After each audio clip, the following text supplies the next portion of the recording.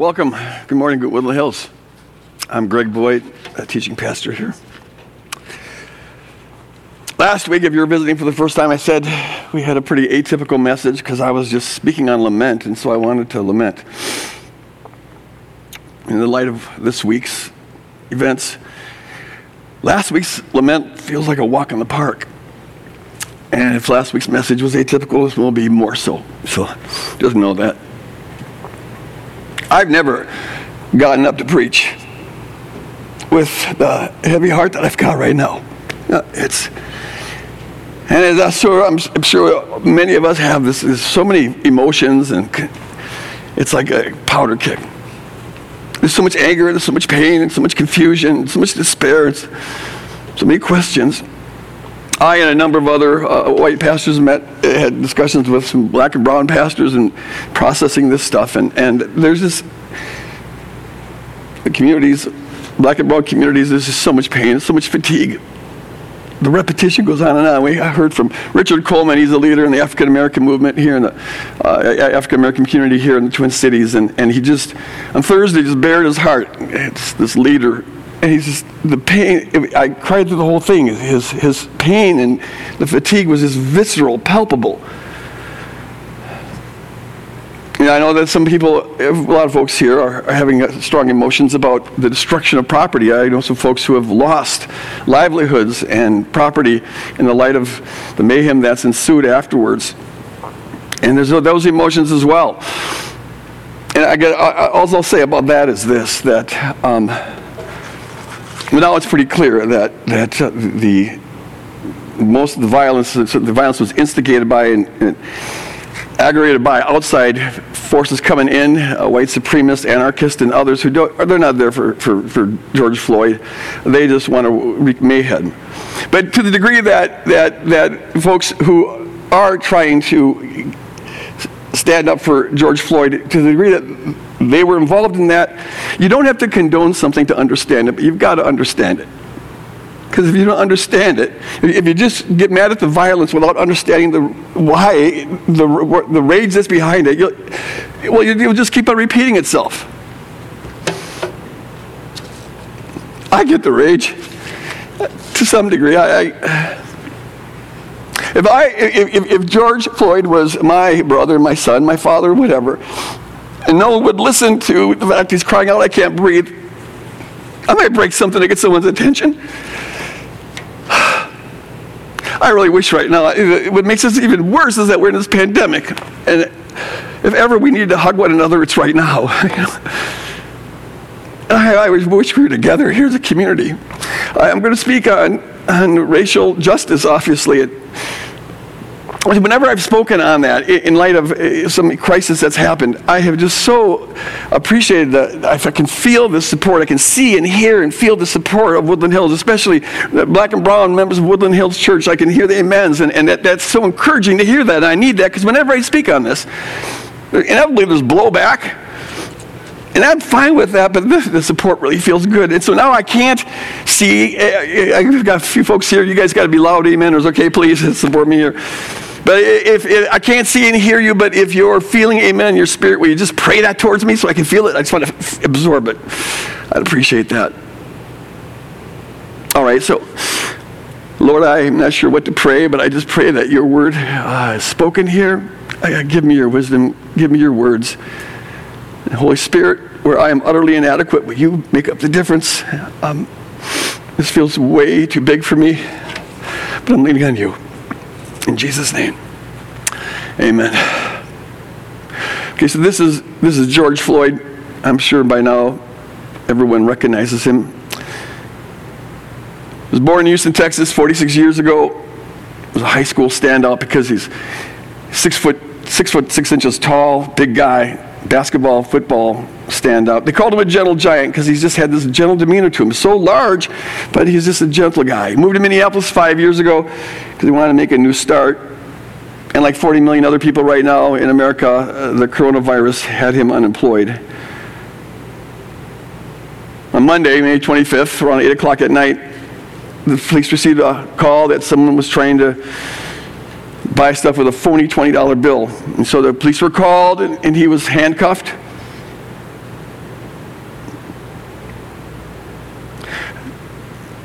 I didn't know this until I did further digging on it, but they had noticed that he was in medical distress. He had twice collapsed, and you can even now tell it in the video as you're looking at it, he's under distress.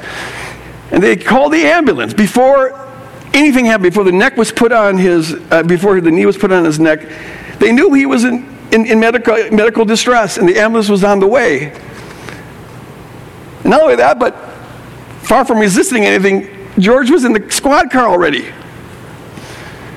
And then ex-officer Shelvin pulled him out for reasons that are not yet clear and put him on the ground and put his knee on his neck. And then we have this video, this god-awful video, 8 minutes and 53 seconds, watching this gentle giant get the life snuffed out of him. 5 minutes of this. You hear him begging, please, please, I can't breathe. And yet Shelvin just keeps on pressing his knee against his neck, choking him. And the people, the bystanders are saying, get off him, you're killing him, he's in bad shape. Even one of the other officers said, should we roll him over on his side? And Shelvin says, no, we're good. Please, I can't breathe. And there again, he was calling out to his mother. By the time the ambulance got there, he was dead. The last 3 minutes of it, he's totally unresponsive. It honestly was, I think, the most cold-hearted, cruel, merciless action I've ever seen. It was just astounding. What was particularly, to me, what just stood out was Officer Shelvin, or ex-officer Shelvin, seems to flaunt his ability to do this. The cameras are rolling. It's in broad daylight. People are telling him this stuff. His own officer is saying, maybe we should roll him over. And he just doesn't seem to have a care in the world. He doesn't even pretend to exercise the least bit of decency towards this human being. Not even just for the camera. He clearly believes he's above accountability. You can't get me. There's a sense of the system's got me. He's not worried at all. And this is an officer who has had 18 complaints against him in 19 years of service. How does that happen? And the other officers go along with it, participated in it. They helped hold him down at one point. It makes you wonder, how widespread is that mindset in the police force? I can do what I want and nothing you can do about it. And how widespread is this utter disdain for black lives? How prevalent is that? And thank God the camera was rolling, because it raised the question. We saw this because the camera was rolling, but how many times do we not see this? I want to be clear that I don't want to taint the police force. I have the utmost respect for police officers whenever I come upon them, as I did last night. I thank them for what they're doing. I really thank them now, because last night I live in a neighborhood that was targeted for mayhem, and the National Guard and police forces stopped those folks from coming over the bridge. And our businesses and our community is unharmed because of that. So I have utmost respect for police officers. The vast majority, I'm sure, just want to keep law and order and serve and protect. But when officers like Shelvin do what they did, I would think it makes their job so much harder. I have to believe that most police officers are as disgusted, maybe even more disgusted than I am and than we are at what Shelvin did. Because now they've got to go out there and represent the police force in a hostile environment. And things like this just make it so much worse. And so we be praying for the police. And they're going to be under the gun again tonight, and who knows for how long. Be praying for them. But see, the decency of most police officers can't be used to in any way minimize this heartless crime. As though this was this killing, this murder was a one-off event. Because the African American community knows all too well that this was not a one-off event. And even worse than that, they know all too well that police officers are very rarely held accountable. Shelvin finally was charged with third-degree murder and manslaughter. For a lot of folks, that doesn't seem nearly harsh enough or quick enough, and the other three haven't even been charged yet. But see, this is just the tip of the iceberg. We didn't get here overnight. There's been a long, long, long history of this. going back to before our country was ever founded, and this is why in the African American community, people of color, black, brown people, there is just this. It's like, when Cain killed Abel, the Lord says that his blood cries out from the ground. When you have injustice, the blood cries out from the ground, and we've got 400 years of blood crying out. And that's why many in the African American community are hitting a boiling point. And just in recent history, I can't breathe, please, I can't breathe. We've heard that before. Eric Garner, 2013. Suffocated to death, he apparently was selling cigarettes illegally or something like that. We would never know about that one if it wasn't for some video, and even with the video, there was no conviction. Ahmaud Arbery, executed by vigilantes, caught on video by one of the vigilantes, but we wouldn't have seen that if it hadn't somehow got out because this police department sat on it. Philando Castile, a young man who worked in a school just down the block from our house,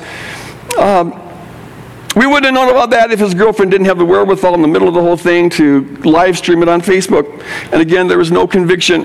And then others we could name: Walter Scott, Michael Brown, Jamar Clark, Trayvon Martin, Oscar Grant, Freddie Gray. No convictions. And none of them would we know about if it hadn't been caught on camera.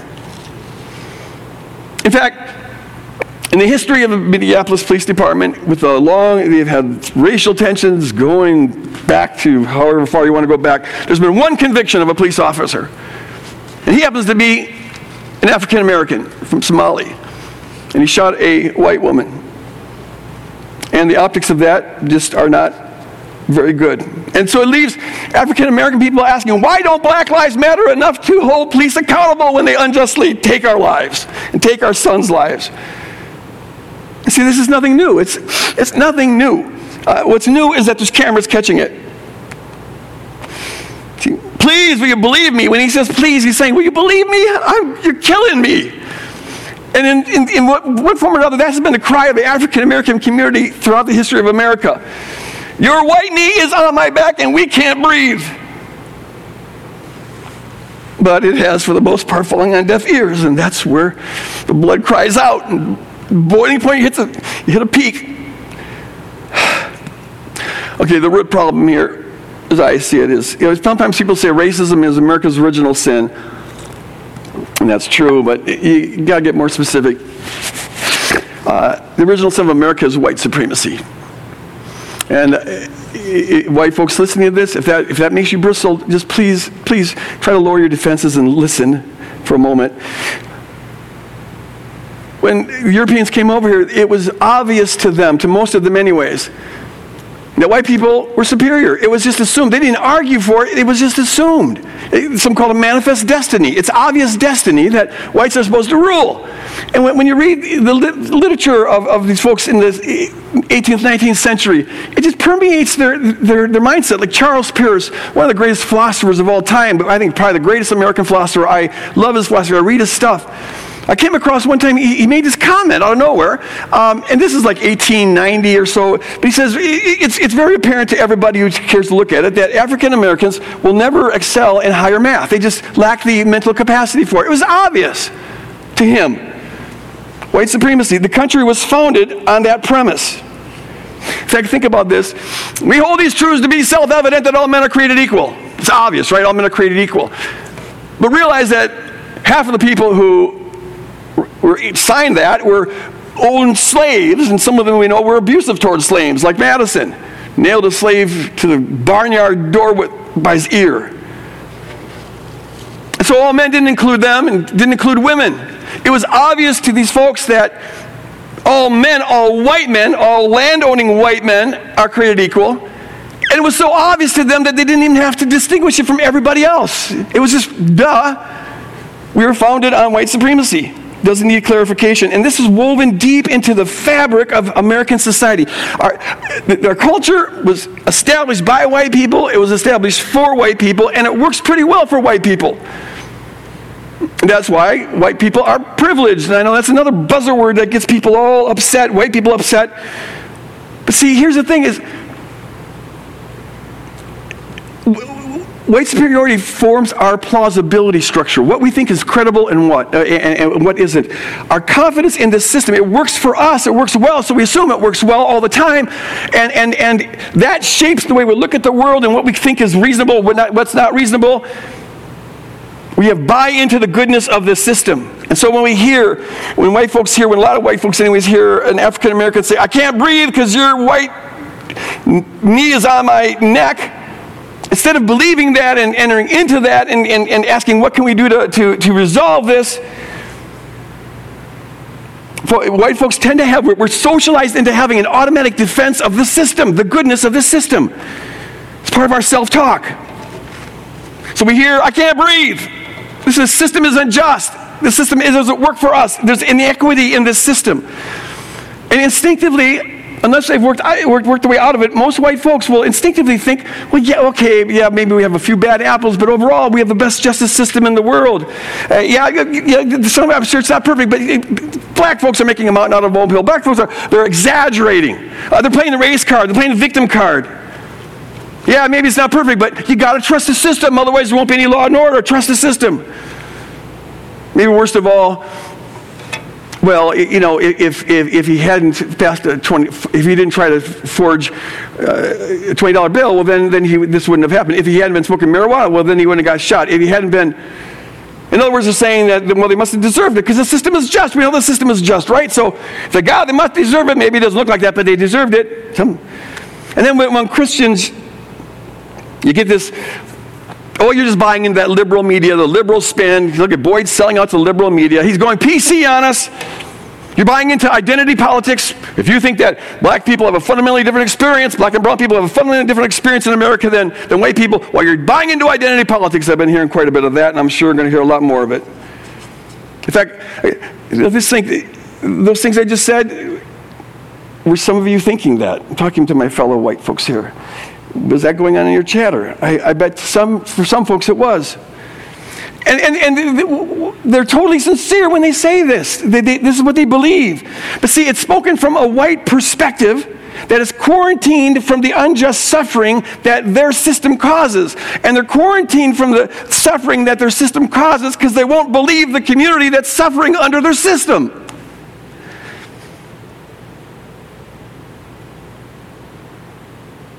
That's why nothing changes. That's why unarmed black men keep on getting killed unjustly. America was founded by whites and for whites, and here's the thing, the structural change, just because whites are still the dominant people group in this country, nothing structural is going to change until a sufficient number of white people want it to change. Which means that if this is still going on, it's because not a sufficient number of white people want it to change, and now maybe you can understand why the African community is just grieving and tired and enraged. But see, this tragic murder, this grotesque murder of George Floyd, it does present an opportunity here. Because, see, here is a black man that white people have got to believe. I can't breathe, you're killing me. And then he dies. So I guess he was telling the truth. Here's something you can't deny. And see, the clarity of that subverts at least a lot of that automatic, instinctive, protect the system self-talk that white people instinctively get involved in. Yeah, what about? Well, this kind of cuts through all that. There's no what-abouts. There's no other angles. There's nothing to be said about it. He died. He was telling the truth. He should be alive today. You can't dispute that. So it challenges the plausibility structure that's premised on white superiority. And then in Chauvin, the obvious complete disregard that he has and the disdain that he has for this African American and his confidence that he's above accountability. See, in that we see with crystal clarity the face of white supremacy. You see, that same spirit of white supremacy that has always wanted to have the white knee on the black neck, because black folks need to know what their place is. And their place is underneath our knee. And so Chauvin embodies the same spirit of white supremacy that led to slavery in the first place, After the Civil War, it led to Reconstruction, where whites come up with ingenious ways to keep African Americans from being represented in government and keeping them out of power. And we're still doing that. Same spirit that was infused in the KKK when they tried to terrorize blacks from voting so they won't be represented in government. The same spirit that was in the rent an inmate thing that went on for decades, where they arrest African American for whatever reason they want, and then they can rent him out to businesses and make money off of him, so it's just slavery in another form. It's the same spirit that was behind Jim Crow and the same spirit that's behind mass incarceration today. It's the same spirit that is killing black folks today. And see, far from being a one-off event then, this event, because of its clarity and the audacity of Chauvin, because of that, in some ways it makes this event sort of iconic. This event expresses with horrific clarity a conflict that has plagued our nation like a pandemic since before this nation was ever founded. And that very clarity provides us with an opportunity to bring about a structural change. If enough white folks will believe it. Please, I can't breathe. Will we believe that? And then enter into that. And then ask the question, what can we do to do something about that? If enough will believe. Because nothing structural in America changes unless there's a sufficient number of white people who want it to change. Which means then that the unjust killing of folks in the African American community, that's not an African American problem, or it's not just an African American community problem. That's a white problem because it's a white system that's doing it. And only white people can change that. It's on us. Which means it's on the white church.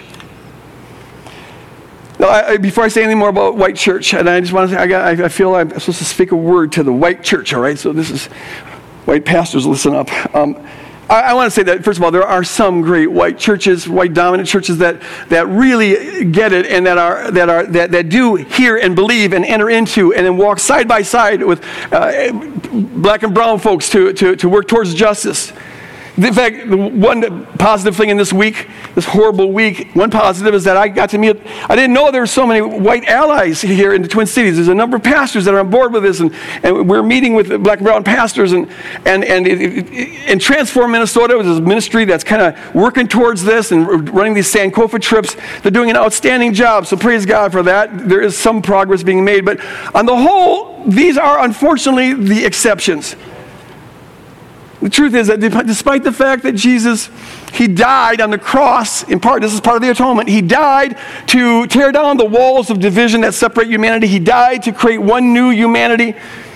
He died to bring about reconciliation of all things, despite the fact that Jesus calls us to care about the least of these and the oppressed and the marginalized and to consider them our brother. Despite that, the white church historically has turned a deaf ear to the cries of the African American community. And the reason is because, I have to say it, the white church has, to a large degree, been contaminated with the original sin of America, and that is white supremacy. In fact, really, white Christians tend to Christianize that system-protecting self-talk that white folks instinctively resort to. Our system can't be racist. What are you talking about? We're one nation under God. America is exceptional. We're favored by God. We're godly. This is a Christian nation. Don't tell me that there's rampant injustice. And see, that self-talk, protecting the system, immunizes them from hearing the cry and believing the cry. It's easy to dismiss. Oh, there they are again, playing the race card or whatever. And so it's not surprising that a lot of black folks have totally given up on the white church. Now, as the white church has gotten sucked in deeper and deeper into these culture wars, so far as I can see, on the whole, thank God for exceptions, but on the whole, their sensitivity is getting less concerned about the black, brown folks, immigrants, and others. They're caught up in the culture war.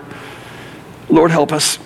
Now, see, some white pastors, I think, they don't speak out on this because they live in a white privilege bubble and they're quarantined from the suffering.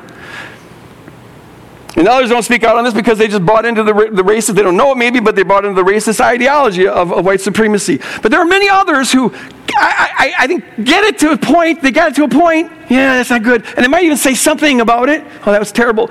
But they don't speak out. And they don't speak out because they know it will cost them. And will cost them.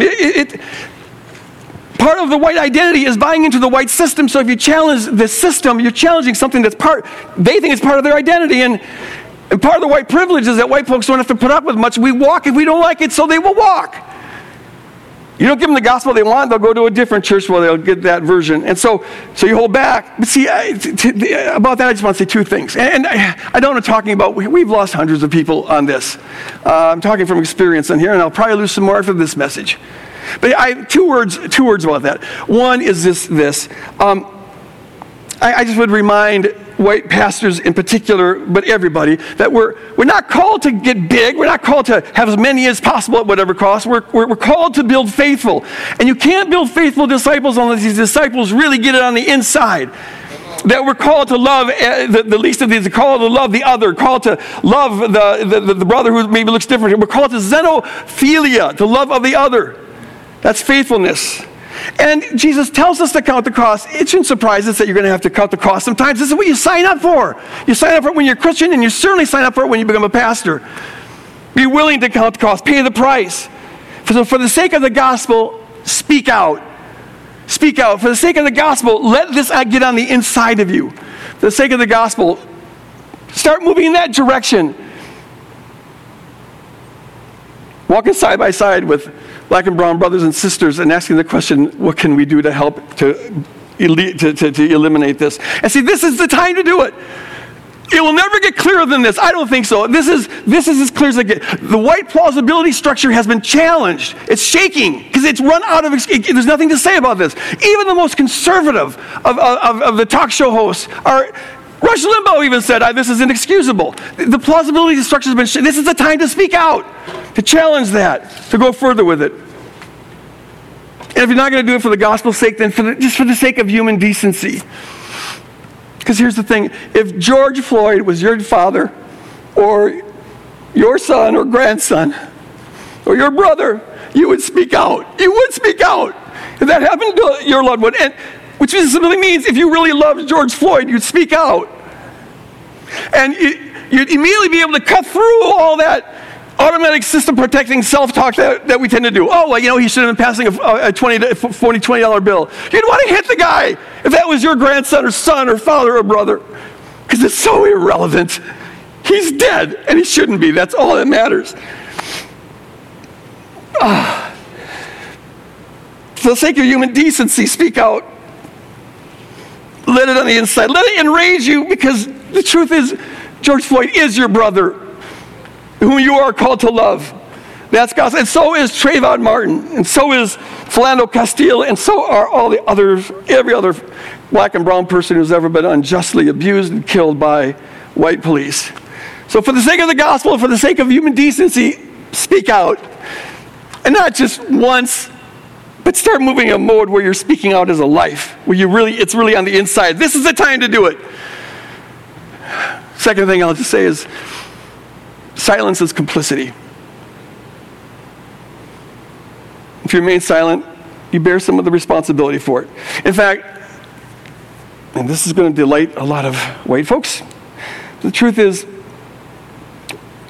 the white church has to admit that this murder is at least in part on us. Because it was a failure of the white church throughout the history of this country. Failure of the white church to be the church, to love as Christ loves. Failure of the church to speak out against injustice. Failure of the church to live out and proclaim that one new humanity. That's what allowed us to get to this point. That's why there's so much blood crying out from the ground. And see, if sufficient number of white Christians had spoken out, this wouldn't have happened. Which means it happened because of us, because of the complicity, because of the silence, because of the buy-in to the system. So maybe the first act on the part of white Christians is simply to say, is to repent, to own up to it, and say, our black and brown brothers and sisters, we're sorry. We're sorry. We set the table for this. With our buying into the system and our complicity and our putting our advantage and our ideology above the call of the gospel. Maybe someone will say, well, why are you saying you're sorry? Greg, you've spoken out. And see, that goes to another thing. White folks tend to think individualistically. Well, you're not personally responsible, so what does that past have to do with you? And this is the part that I can't get into it now, but see, I'm a white person, and I can't divorce the meaning of that from what's happened in the past. And so I have to responsibly speak out, represent it, speak for it. But not only that, but I've spoken out. But I've spoken out, but I haven't roared. And I've spoken out, but yet, to go back to last week's message, I haven't let it in A to Z. I haven't let it in. I haven't entered into the lament full ways. I have the privilege of going so far as I want, but then I can always opt out. There's an exit button. For me, there's not if you're black or brown. And I've pressed the exit button. I've had enough. Race fatigue, whatever. So you go so far. And so I'm sorry. I'm really sorry. And I promise to sincerely and intentionally try to let that in all the way so that I will roar and stop occasionally whispering. Okay, now you can't change the past, but we can't change the future. We've got to change the future. And to do that, that happens with a decision in the present. And the decision in the present is just this. Will you believe? Will you enter in? Will you work for change? We're not trying to change the whole country. We're not trying to run the country, not trying to, take over, not trying to make a new and improved version of the kingdom of the world. But this is not about that. This is about a brother of ours is being suffocated to death. And what are we going to do in response to that? That's all it's about. I'll just give one final thing here, and then I'm going to ask some folks to come up here, and we're going to have a little discussion. One final objection that I'm sure some folks are thinking right now is just this. We're an Anabaptist church. And so some folks maybe are thinking, well, there's Boyd. He's selling out. He's getting political. He's morally dishonest. Someone called me last night on Twitter. Here's the thing. The kingdom of God is really radically different from the kingdom of the world, and I believe that's the core of my being, and our job is not to be trying to be wiser than everybody else on how to run the kingdom of the world. But the Apostle Paul knew that, right? So we look to him to really understand the nature of the kingdom of God and how it's different from the kingdom of the world. But Paul, do you know, in Acts 22, some people were blaming him for this riot that broke out because it happened in response to his preaching. And so they called the authorities, and the authorities were going to beat him. And then Paul says to them, wait, I'm a Roman citizen. I'm a natural-born Roman citizen. Now, in Rome, being a natural-born citizen you had privilege. That was a privileged class. Almost every culture's got a privileged group. Well, that was a privileged group. And you couldn't beat a Roman citizen unless you had an official trial. And so the guard there says, he backs off. So Paul was willing to talk to a government official about his rights. He happened to have a privilege here in the country, and he used it. Then in Acts 22, I encourage you to read it.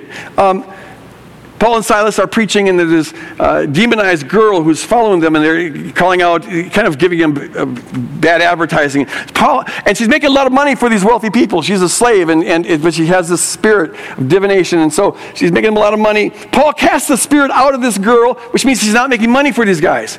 Now, wealthy people usually have connections, and these people did, so they call the magistrate to come down here and flog these people, throw them into prison, which happened. They're beaten severely, it says in Acts 22, and they're thrown into the deepest cell. Now, somehow, and the text doesn't explain this, but somehow the magistrate, which was the governor, finds out that Paul is a Roman-born citizen. And so the jailer comes and says, hey, you're free to go. It's kind of, okay, sorry, it didn't. And I don't know if Paul told him that he was a citizen or not, but whatever reasons. But Paul, he says, no, we're not going to leave. He's got to come down here and walk us out. He's holding the government accountable to its own rules. That doesn't violate the separation of the kingdom of God and the kingdom of the world. And so here's the thing. I'm a white person in America, and I've got privilege, which means I got a voice that some other people don't have. And there's a guy in the street being suffocated unjustly by a white police officer, and maybe they won't listen to the cries of the guy being suffocated. Please, will you believe me? No, I'm not going to believe you. Maybe they won't listen to the cries of the people on the side, but they might listen to a white person. I've got a voice that others don't have, which means, and you've got a white person, a voice that others don't have, which means you have a moral responsibility to use it. If that voice can save one life, you've got a moral responsibility to use it. And if you're silent, you're complicit. So I will always stand for the kingdom of God is so different from the kingdom of this world, and I'm not here to run the world. I'm just trying to save a life. What can I do to save that life? And I'm just trying to say, I live in a country. I've got 2 black grandsons. They're not safe. They could, if it happened to George Floyd, it could happen to them. I don't want to live in that country. And I've got some rights here. I've got a voice. How can I not use it? How can I not use it? I'll end with this, and then we'll go into discussion. And it'd be easy to do hopeless right now. It really would be. And here's what we got to just do. That song we sang about, our eyes are on you. Our eyes on, keep your eyes on Jesus. You know, Martin Luther King said that there's a moral arc to the universe, and it's bent towards justice. It's hard to get there. It's not bent real strongly, but there's an arc, and justice will come. It gave him hope. And the way that Paul says that is in Colossians 1 when he says that God is right now at work throughout the cosmos to reconcile all things to himself by means of the blood of the cross, by means of self-sacrificial love. There's our hope. It takes these 400 years. The Spirit of God's been working in this direction. You hope it's not going to be another 400 years. But the hope is in Jesus. But it's possible to say no to it. It's possible to turn a deaf ear to it. I'm saying this is the time to say enough. All right, I'd like to ask our team to come up here. And we're going to have a little discussion here. I don't know how you want to move these chairs here. I'll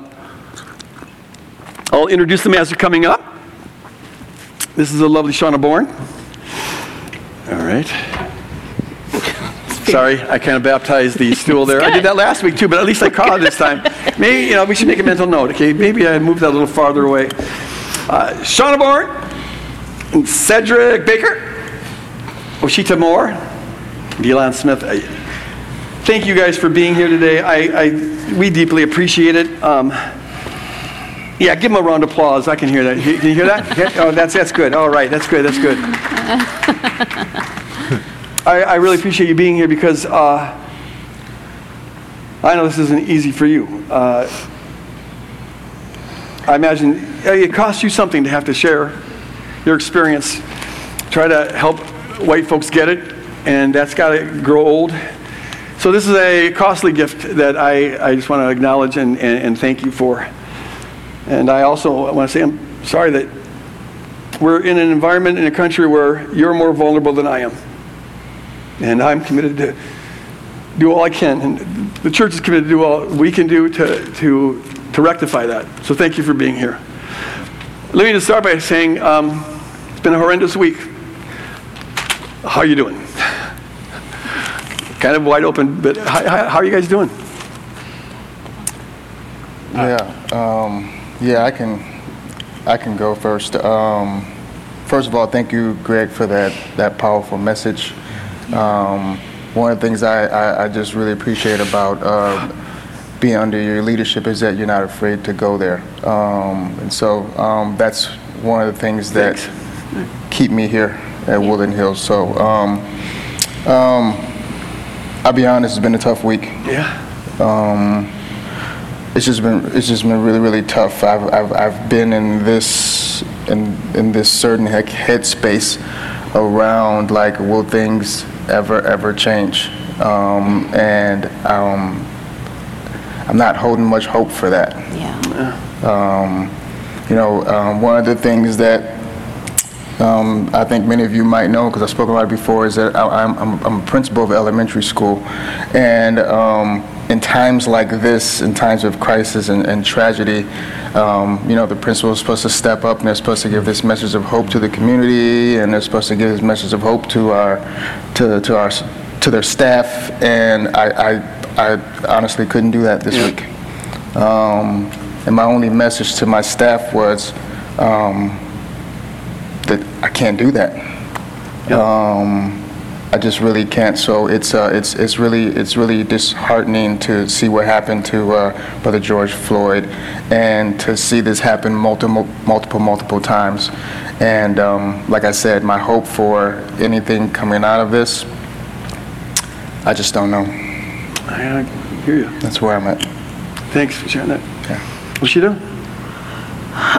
In the words of Big Floyd, everything hurts. My heart hurts, my soul hurts, my body hurts. I'm not sleeping well. My mind hurts, everything hurts. And I'm deeply, deeply angry. And as an Anabaptist, I don't think that we do a very good job of teaching us what to do with our anger in a holy kingdom way. So I'm trying to acknowledge and recognize that my anger is rooted in something good, because there is injustice. But how do I navigate that anger and bring it to a place of love? I'm actively working through that, and but I'm also really grateful to be here because of this stupid pandemic. Like I've said to myself, like every day, don't forget there's a global pandemic. Yeah. I haven't been able to be with my Black brothers and sisters and process this and grieve this. And last night in our prep time and just here, it's a gift to have that validation that God made us Black and He didn't make a mistake. That's right. In making us Black. That's right. Thanks. Thank you. Greg, thank you for the message. And to answer your question, I'm emotionally exhausted. Yeah. I feel like I've said to some, it's like it's been a roller coaster of emotions. They've kind of hit on it. You're angry, you're mad, you're concerned, you're frustrated, you're scared, all at the same time. During this week, depending on which day you caught me on, and actually what hour it was, my emotions would be different. I also, like Delon, I was in a meeting with my executive team at work, and I broke down and just cried. And it hit me that in the middle of all of this, it almost felt like it's a matter of time, and the numbers are against me because of how I look. And just thinking about everyone that looks like me that's trying to navigate all of these systems, it's exhausting to continue to keep doing it. So it was just good to hear your message, to have hope again, because this week I have wrestled and it has been rough. And I have tried to wrestle within myself on what more can I do in the middle of all of this. So I feel like your message really gave me some hope. Praise God. Thanks. Thanks for sharing. I'm tired. When we found out about Ahmaud Arbery, I kind of went into that place of lament that we've been talking about, and really just had to shut things down externally and because we're in a pandemic, just be with my family, because I just felt safe. And then when I started to come back out, we had Oshita and Dan and I were on a call for a Musecast prep meeting, and she mentioned George Floyd, and I hadn't, because I'd been shut down, I hadn't seen it. And so I immediately had to go and look, and I thought to myself, well, I couldn't watch it. I just couldn't watch it all. And then I thought to myself, well, this time, it'll be obvious that this is wrong. And you talked about that in your sermon. And then yet, as you go looking around on social media and you see different things, even that has been called into question. Like, I have heard people say, well, what did he do wrong? Why was he trying to get over on the store? Why was he arrested? Was he resisted? Like, and I'm like, no, this man is dead. And he was subdued. Like, he wasn't fighting. He couldn't fight. His hands are behind his back and he's on the ground. And then I see this picture of these two high school seniors, white guys, reenacting it and thinking it's funny. And here locally, they go to a Christian high school, and I just go, Lord have mercy. It doesn't matter. It doesn't matter. And then, because I'm biracial, like, my kids are quite white passing, but my oldest son, he gets enraged and he gets angry and he wants to know why. And people look at him like, why do you care? As even if he were white, like as if he shouldn't care, Right. but he's not all white. And so I'm tired. Yeah. I'm tired. And I thank you for speaking out. I know the blowback you get. Yeah. But you're doing it anyway. It just shows you how deep that indoctrination into the goodness of the structure, and even the most overwhelming evidence that it's not, it's just like there's self-talk that just dismisses that. Oh, thanks for sharing that, you guys. I appreciate that. I wonder if we could, if you could all share something in your experience where your experience of the system maybe is different than my experience of the system. In what ways do I get to not have happen to me what happens to you? I don't know. Is there anything you can share from your experience on that? I can start on this one. I was thinking just how, as a black man, that I navigate that I feel like some people just take for granted. Little things that I do because I've been taught, even at a young age, you must be careful. You can't afford to make a mistake because it would be your life. And so things such as going in a grocery store, and I don't care if I'm buying a stick of gum or chapstick, I leave with a receipt in a bag every time. Now, and one of the reasons being is I don't want it to look like I'm stealing something from the store, which means that, again, you move forward, that my life could be on the line and I'm out of here. We've seen a lot of things happen. So it's just being able to navigate a system and wanting to try to make sure that people understand black people are always trying to think for ourselves, but also think for our white counterparts at the same time, and making sure that we don't get caught in the crossfire. Thanks for sharing that. Anyone else want to share? Yeah, I mean, I can definitely piggyback off what Cedric said. As a young black boy, and many, if not all of our young black kids were taught those things. One of the things I remember my dad telling me is, when you go in a store, take your hands out of your pocket. But these different rules that we have to follow that white folks just don't have to even consider are some of those things. And even just more personally, we also talk about, my mom and dad have taught me that I have to work twice as hard as a white person to achieve. And I always tell people my twice as hard story. And a lot of these things, maybe because I'm in the midst of my profession, that many of the things that have happened during my profession come to mind. But I have 2 principal licenses because the first one just wasn't enough. So I've been a licensed principal since 2005.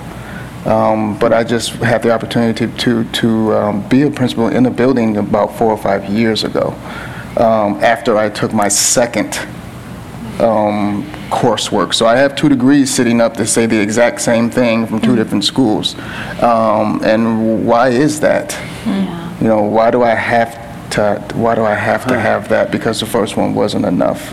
And so just things like that. Things that I think one of the biggest things that I feel is just how I'm perceived when I walk into a place. And I go back to when I first became a principal, and I was greeting, this is open house, and I was greeting my families, and I couldn't tell you how many of my families, white and black, because this system of white supremacy, it permeates us too. I would say, hey, how you doing? I'm Delon Smith, I'm the principal. And the response was, you're the principal? And because of this system of white supremacy, I don't know if you're saying that because I might look young, or if you're saying that because I'm black. I don't know.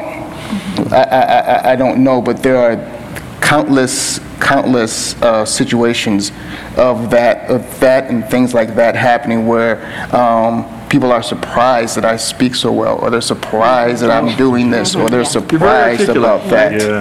Yeah, right, absolutely. And until we get to a point where those things aren't surprising, we're going to continue to be in the mess that we're in. Dylan, I'll tell you, you're gracious, but you're not that young, so. Not anymore, no. Yeah, so, anyway, but the assumption that the system was predicated on, those assumptions about the obviousness that black folks are not going to sell in math, and they're not going to, that's still prevalent. Mm-hmm. And it, I think, helps support the structure. If they convince themselves that you're that less than, then anything you say, they're insulated against you from critiquing the system. Yeah. And so it's a way of keeping you down. Yeah. Rashida? Yeah, so I have an example from watching this happen in my son's life, and he was in elementary school. So we lived in Cambridge, Massachusetts, very progressive, very like woo-woo kind of school. They went and hugged the trees after they made maple syrup from getting maple from the trees, like that kind of school. And at the end of the year, they had this big field trip, and it was something like Boundary Waters, which is like a water park amusement situation. You would never catch me there, but all the kids were working towards this, and I think it was like a perk of like sixth graders. It was like their last thing they could do, and my son was super excited to go.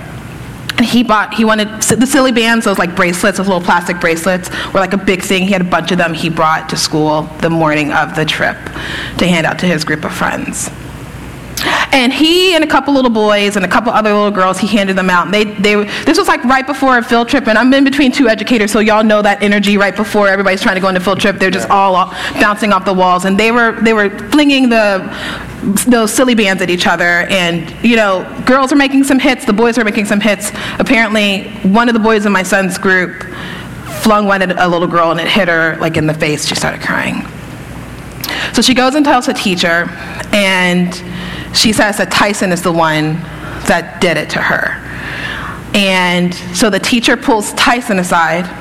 My son's biracial. He has very curly, kinky hair, but all of his other features are white passing. He's the only black kid in the group. Pulls Tyson aside. He's the one who's chastised. He's the one who's told he was wrong for bringing gifts to his friends, all of that. None of the other students were addressed. So then the kids are kind of gathering their things, and my son goes to this girl who's his friend to check in on her, but he says to her at some point, "Why did you go tell on me? Why did you say it was me?" To which this little girl starts crying and says that he is bullying her. So then she goes back to that same teacher and says, "Tyson's bullying me now." So then the teacher pulls Tyson aside and calls the principal, and they say to him, "You cannot come on this trip because you are too aggressive." And that aggressive to a black man, to a black young boy, that is something that our men hear all the time, that they are someone to be afraid of. So my son stood and watched all his friends load up in the school bus on a trip that he was excited to go to, that he had earned, and they all went because the system did not care enough to protect my son and listen to my son, but they sure did. That system did listen to that little white girl. And I know this girl's family. Like, I know that they've never even taught her to hate or to blame a black person. I knew that family. But there's something about the system that supports white supremacy even in our children. Just a reminder of Emmett Till. A white woman accuses a black boy of anything wrong. You looked at me wrong, could be at the end of your life. Okay, anyone else want to share anything? Okay, I think that's Cedric. One of the things I think is so important here is to get a sense of context and to zoom out. I don't think you can understand this unless you understand all the stuff that went before. And I think a lot of folks just have a lack of awareness of kind of all that's gone on before. What are some things that have happened that have got us here? They've come to mind. Yeah. Any of you can share what comes to mind. I was just thinking, when we say systems or the system, I think people think so broadly in context, and we're familiar with systems. We understand the interstate highway system. We understand internally our bodies have a system. Ultimately, the true definition of a system is that things are working together intentionally for a purpose and an intended outcome. All right. And so it's a common goal. And when we say system up here or systems, we're saying that same thing is happening within our community for a common goal, and it is intentional. And so you kind of talked about, and Greg, I appreciate you bringing it up, you talked about it during your message about slavery, Jim Crow. We also have things such as redlining. You brought it up in education. There are systemic ways where policies, practices, and procedures have been used to support our white fellows and discriminate against our black and brown men and women. And so one, specific example that I can think of is redlining, where there were banks that were not, you can look at a map, there were banks that would not give loans to certain people, specifically black people, in certain neighborhoods. Right. And so we think that in some of our cities that all of the black people just decided all of a sudden to go live in this neighborhood. No, there has been a systemic way of pushing and moving people into things through policies, practices, and procedures over time. So we just didn't automatically get here. Right. That there has been a dedicated approach to systems that you brought up that got us here, and I feel like that's important to highlight. Absolutely. Yeah. Like the Arando neighborhood, classic case where you could put that highway anywhere you want, but you're going to put it right through the black community. Exactly. Yeah. Absolutely. And it happened in, the 60s, was it? It split apart the entire community. Yep. Yeah, if I could piggyback off of Cedric as well. Just, what comes to mind, I think you put it out eloquently, Cedric, as far as the system. And we talk in education, too, about the system. We talk all the time about, test scores. That's a big thing for us. And it's not a secret that our black and brown kids don't do as well as our white kids on tests. As a matter of fact, Minnesota leads the nation in the education of white students and is dead last in education of black students. Seriously. And didn't know that. it's just wild. But this permeates every piece of life. Yeah. So this white supremacy system, this system of racism, it permeates everything, and we do get the outcomes that it's intended to get. Yeah. And until we break these down, and there are some schools that have been able to break them down individually, but we have to understand this is all encompassing. Until those things are broken down, we're going to continue to see the results that we see. We're going to continue to see black and brown kids performing under white kids. We're going to continue to see those things. The last thing I'll say was, if you haven't watched, Trevor Noah recently put out a post. It's about 18 minutes long, and it's fabulous. But he talks in there about. He started talking about the destruction of communities and things like that as a result of what's happened here. And he talked about how he wanted white folks to just think about what a society is. And a society is basically a contract that a group of individuals agree to abide by. Yeah. White folks have not abided by that contract. When it comes to people of color, everything that we expect to happen as people of color, a part of this society, they're not necessarily guaranteed to us. Right. Freedoms, humanity, those things aren't necessarily guaranteed to us, and so. In turn, some of the destruction that's been going on is he views it as, well, you've torn up the contract, so why do we need to abide by the contract as well? And so we're getting into some really, we've already been to some really dangerous waters. But a lot of it has to do with the fact that this whole contract of humanity has not been abided by many white folks. And as a black man, me and people like me have had to suffer the consequences of it.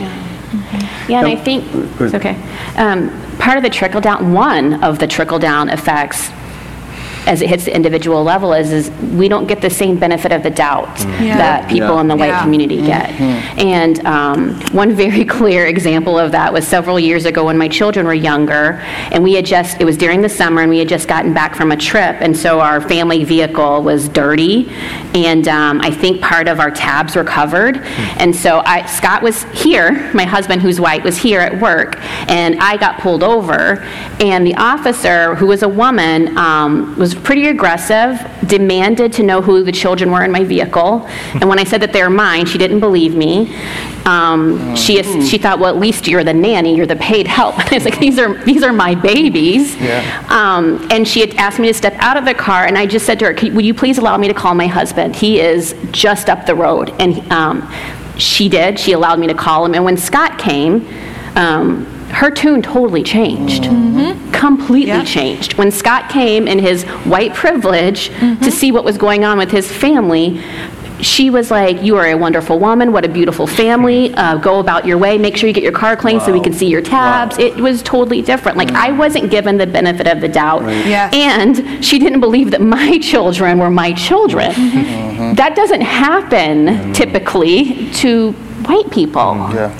But that's like our story over and over again. TC and I, my husband's white too, TC and I have this kind of contract between us that he will go first. Like if we're going to go shopping or we're going to go do something, when we were looking at places, that's him taking his white privilege and saying, I'm going to go and open the door so that my black wife and my children can come in. Because that is the exact same experience that we have. They don't believe me, but they believe him. Because he's white. Anyone who is not confirming or not agreeing with the system is suspect. Right? Because the system we know is good and true, and if you're not seeing it that way, I'm not sure about you. I mean, that's how I think it operates. You know, something occurred to me, Cedric, when you're talking about systems. You know, the thing about a system is that if it's working, you don't notice it. Like, I never think about the highway system because it's working. You only notice it when something's wrong. You go, what's wrong with this system? I can't get to where I want to go. So we got this reality here where it's working for the white folks. And so it's fine and wonderful, but it's not working for other folks. And if you won't listen, if I'm in charge of the system, I got to hear everybody, right? Because it's supposed to work for everybody. But if you have the dominant culture is not willing to listen and believe, well, then it just keeps on going on and on and on. And it's like Einstein saying, insanity is doing the same thing over and over again, thinking you're going to get a different result. It just goes on and on and on. And that's the despairing fatigue that so many feel. So last night, someone had, again, got a little Twitter spat. And there's a lot of Twitter spatting going on. But what a person was saying, they were mad that I wasn't condemning enough of the violence, and that's the real issue here. And I was trying to say, well, you've got to understand what's behind it. You can't just look at I don't condone this, but you've got to understand it. And the response was, the person was saying, these are individuals making a choice. You choose to break a window, and so it's all on you.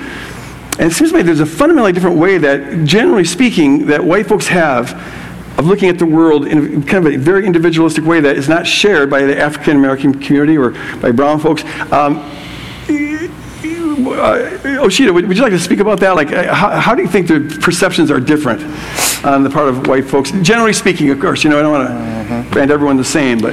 Well, those of you that know me, I use this phrase, throwing spaghetti against the wall, which means I'm actively processing a thought. But I think one of the theologies that we have here, one of the things that I love about Woodland is that we have a theology of a backstory, of trying to understand what happened in someone's life to get them to that place of believing something or saying something or doing something. And I think for the white community, individualism has served them super well. And the system has affirmed their individualistic view. If we go all the way back to slavery, and we see plantation owners and slave owners, they were celebrated for their ingenuity, they were celebrated for their acumen, they were celebrated for their leadership in the community based on their wealth that they built off the backs of black people that they deeply dehumanized. And then we have institutions named after them, and we have statues built up for them, and we have family names that are passed down, and there's a pride behind that family name. And there's this undercurrent narrative that these individuals, these white individuals, or these white individual families, they have achieved and attained something because of their hard work, because of what they've done, and we need to look and celebrate them. Not ever looking at African Americans, not looking at black people, and not recognizing the good in those communities, and not giving them the benefit of the doubt. And so I think that white people naturally go to that place because that's the narrative that you've been given, that you can achieve and do whatever you want and be as prosperous as you want. And so it's up to you and your choices, and then you translate that philosophy onto black and brown people for whom we never had that opportunity to be celebrated, to be individually acknowledged. We were just a group of dumb chattel to just do the hard work. And so I think that when the system is completely affirming that when these kind of things happen, it's very easy for a white person to want to go individual and look and look and look. And I think as kingdom people, we need to enter into that space then where we're encouraged to grieve and mourn and hear the collective cries and say something's going on here. So how do we look at this group of people who are suffering and not try to go individual, oh, they did something wrong. That's why, I don't know, I can't speak for all of you, but that's why when the narratives start coming up, oh, forgery, oh, he was smoking, oh, he ran, blah, blah, blah. That is what makes it so upset, because you want to go individual about all the bad things about us, but you don't want to go individual about all the good things about us that we bring to the table. And about the deficiency of the system that does that to you. That's really good. Yeah, and that's just a whole nother layer of the pain, right, that we have to live through again, is when, again, not condoning all of the outrage and the riots and the looting and all of that, the damage that's being done, but when people look at that and start harping on that and forget about the why behind it, forget about the fact that there is blood crying out from the ground, it hurts all over again. I have seen more anger toward the damage being done to the cities than I saw anger toward the murder of George Floyd. And that's hard. Yep. And so in all sincerity, I want to ask, well then, what would be acceptable? What would be acceptable? Like, what would make you hear the cry of the black community? Because it feels like peaceful protests haven't been enough. It feels like speaking out hasn't been enough. It feels like videoing instances hasn't been enough. Taking a knee hasn't, like, all of those things have somehow been offensive. You know, if we're doing a peaceful protest, you're blocking traffic and I can't get to where I need to go. It's like there is nothing that seems to have caught people's attention to where they go, I see it, I hear it, I believe you, and now let's make a change together. And so I don't have an answer. I have the question. How would you like for this to look so that you will understand and hear and believe and then respond? Yeah, Martin Luther King said that rioting is the language of the unheard. Yeah. And if your loved one is killed like that, like George Floyd, and you won't hear me and you won't believe me, I got to grab a megaphone. And how do I get the attention of the people who can change this? And and so there's some who try to disrupt the system. It's like, how do I'll block an intersection. Can you hear me now? Can you hear me now? What about now? Please. Your knee is choking us. And people get desperate. That doesn't condone violence, but man, it makes it understandable. It's legitimate. And if you don't want them doing this, well then offer an alternative, like listening. Okay, we got to wrap it up, but let me ask this, if I could. And we've got a lot of folks listening here, and it's a chance to speak to folks like me. If there's one thing that you would want to say in response to this event, to help folks like me understand, to help me get on the inside, to feel it on the inside, to bring in lament, what would you have to say? And you don't have to say anything, but if you have something you want to share, I'd really like to hear it.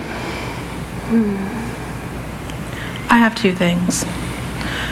So the first thing is, the morning my mom passed, She went to the ambulance. She went to the hospital in the ambulance first. My other siblings had to follow. And my brother was speeding to try to catch up with the ambulance to try to get to the hospital because my mom was still alive when they put her in the ambulance. And a police officer pulled him over. And my brother is scared for his mom, and he's a big personality type. And so he's exuberantly telling the officer, I got to get in the, like, can you just follow me to the hospital? We can do this there. I got to get to the, like, he's just really, and the officer throws him on the ground and handcuffs him and takes my brother to jail. My brother sat in a jail cell while his mother was dying.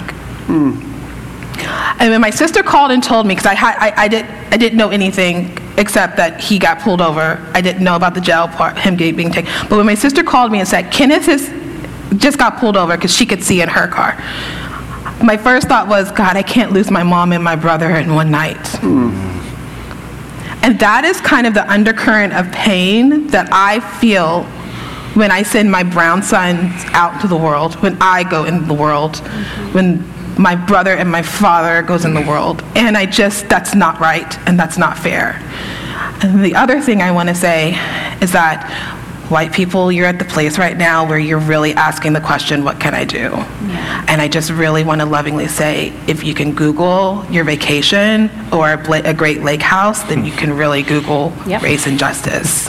And you can really do that work. And I would much rather be a partner and a journey person with you on this, through this conversation, as you process some of the things that you are learning, but I don't want to be your educator. That's an unfair place to put me because this stuff is out there. So that's what I would say right now is we're not here to teach you. We are here to love you as brothers and sisters in Christ. So let us do that, and you do your work. I would agree. And I want to piggyback off of what Oshita said, and also just add that in addition to that, we need white allies. Greg, you pushed it really hard in your message, and I'm grateful that you did. If the system was going to change, if it was based on us, it would have been done already. So we need white allies, and specifically, we need Christian white allies. The influence that you have, and I'm with Oshita, I can't tell you specifically what you need to do. My request or my suggestion is for you to go through your prayer time and ask God to help you with what influence you have in your sphere and use that to make changes to some of these systems. If you have the ear of someone, say something. It may cost you maybe some of your credibility, but what you are doing is Christian and it is right. And so I would say, please use your influence. Please use your ability to make some changes and pray to God that he shows you where that influence is, because in addition to prayer, to be honest with you all, I'm past prayer. We need action, and we need prayer to lead to something. So pray and ask God to help you do. And I just want to say, because I hear this all the time, like I need people to quit saying that racism is no longer an issue, that that's something in the past and we need to get over it. Yep, we had a black president. That didn't solve racism. Like that doesn't mean we're all good. And for people are even like denying the fact that what happened between George Floyd and the ex-officer was race related. Like it's like there is too much of no, but. Like just believe. And check your thought process. Take that before the Lord. If when you see something like that, your first thought isn't, oh dear God, that's a brother who is now no longer with us. If your first thought is, what did he do? Or if all those other narratives, or that's not the America I know, or but I have black friends, so that would never be me. Like no, like I appreciate all of that, but at the same time, it's time to really get honest with ourselves and our thought processes and their own biases that we have, and take that to the Lord and allow him to show you maybe where you're blind to being a contributor to some of this. I think I would echo everything that was said here. The first things I was thinking was educate yourself. It's not black people or people of color's job to educate you. And so, like Rashida said, you can Google your lake house, you can Google anything. So I don't Google lake house. Yeah, right. Educate yourself on what's going on. I mean, some of the just ignorance and lack of experience is just it's crazy. Just this morning, and I'll try to be brief with this. Just this morning, the National Security Advisor, and I don't know if it's the permanent one or the temporary one, as far as that goes, but he was asked a question. This is on CNN with Jake Tapper. He was asked a question. Is there some to the point of is there a systematic racism in policing? And his answer was no. His answer was no. It's just these bad apples. Yep. And that kind of you brought some of those things out in your sermon, but we have to, white folks, if you're listening to me, we have to get past that individualistic thinking, and this is just a one-off, one incident, or bad apples. Those things I can't tell you, or we got to get the whole story. I can't tell you how much those things infuriate me as a black man to hear things like that, because you're taking your experience and your perspective as though it's law, and without even considering the perspective of black folks. There was. And I'll try to wrap this up. I'm pretty passionate about this, but there was this this picture on Facebook, and it was these three white people and a black dude, and it was like, what kind of America is it when I can't be safe in my house? And these are all referring to things that have happened to black folks as far as where they've been killed. What kind of America is it when I don't feel safe to go to the store? Or what kind of America is it when my basic human dignities are denied? And then the black dude says, my America. Because that's exactly what we as black folks go through. So I need white folks that's part of whiteness, is you have to be able to understand that your perspective is not necessarily the perspective of everyone else. And you have to be open to hearing other perspectives so that you can take your perspective and, like you were saying, Greg, make some course corrections and shift that thing so that you can understand really what's happening here. That's good, man. That's good. One of the biggest challenges I've had is trying to get some white folks and the ones who stick around Woodland Hills get on board on the whole, but to get them to see that you have a white perspective. That's a distinct perspective, and it has a distinct meaning. The response I've sometimes gotten has been like, there you go, playing identity politics again. I don't have a white perspective. I just call it as it is. And as you see it. Well, that's the white perspective. Exactly. Because it was set up for you, by you, and it runs well, for you, and that's your perspective. And so you normalize that for everybody, and now you don't listen to the, please, I can't breathe. Yeah. Absolutely.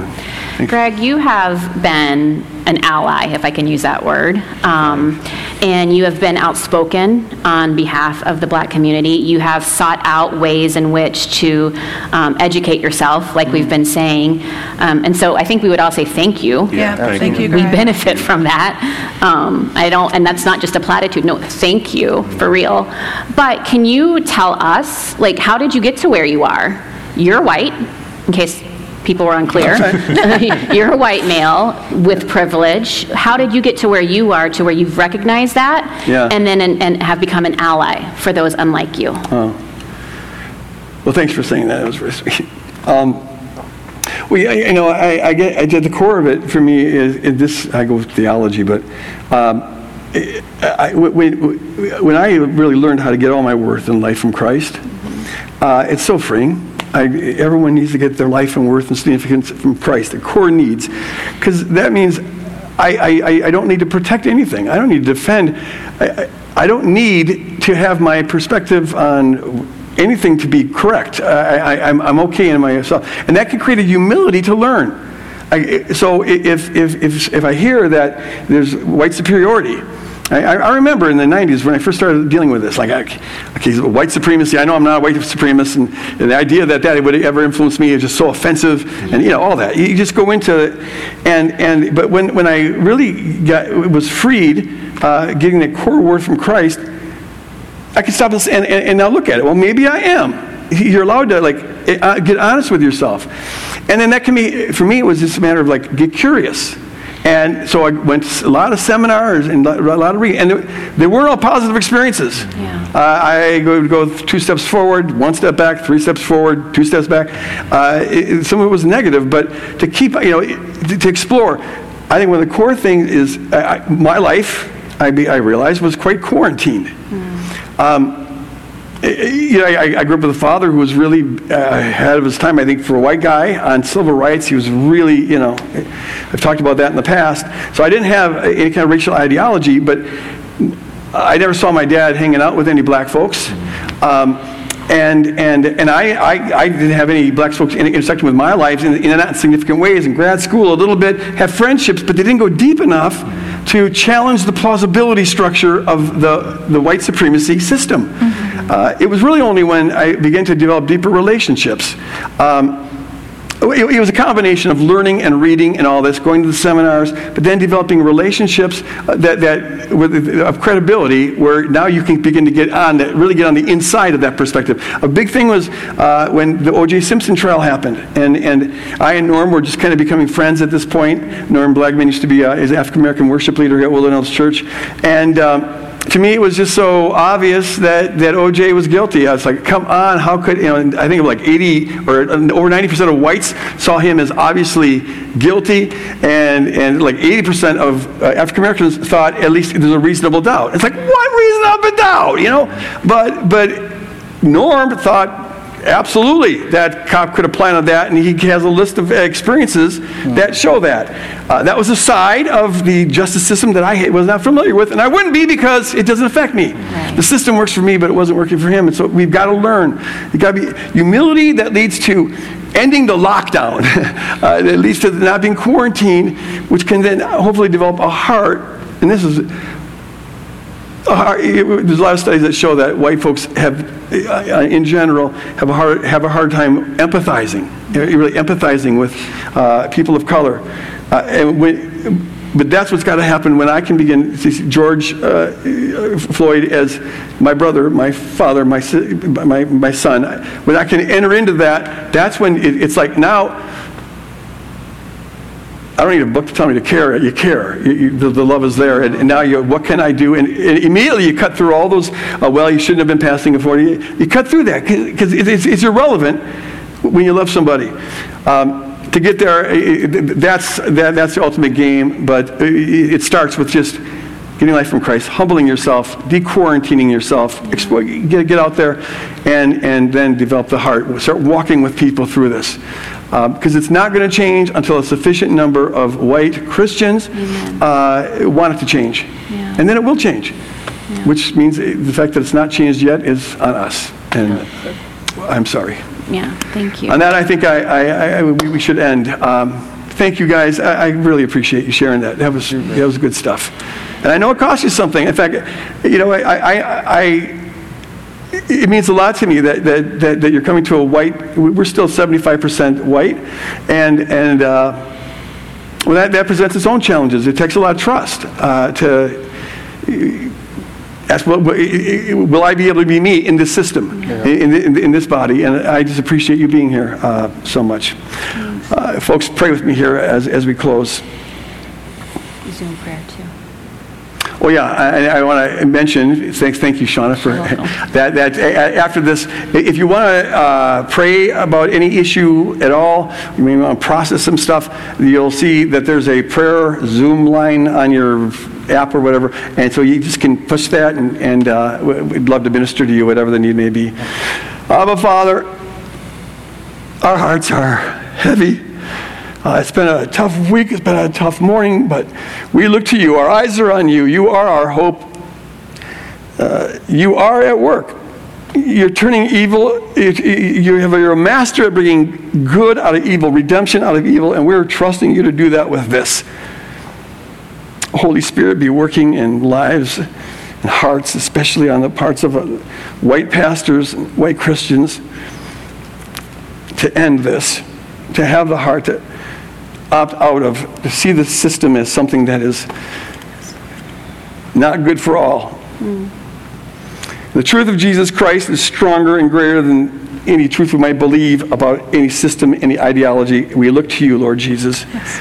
Pour out your peace on this in the state and on this nation, and now it's going throughout the world, but not peace that sweeps anything under the rug, Lord. The blood of Abel cries out, and it must be addressed. It's never been addressed in this country, which is why it just goes on and on and on. Lord, raise up allies to bring an end to this. My black and brown brothers and sisters who live in the same country that I live in, on the same level. Lord, we pray for the day where it will be self-evident that all people are created equal. Yes, Lord. Let it be, Lord. In Jesus' name. And all God's people said, Amen. Amen, amen. God bless you guys. God bless you guys. Be praying this week. Yeah, I'll end with this. I would encourage you. We've had folks from Woodland Hills going out and cleaning up, helping with the cleanup. What can they do? Here's one thing to start. Get a broom and go out and see how you can serve. God bless you guys. See you next week.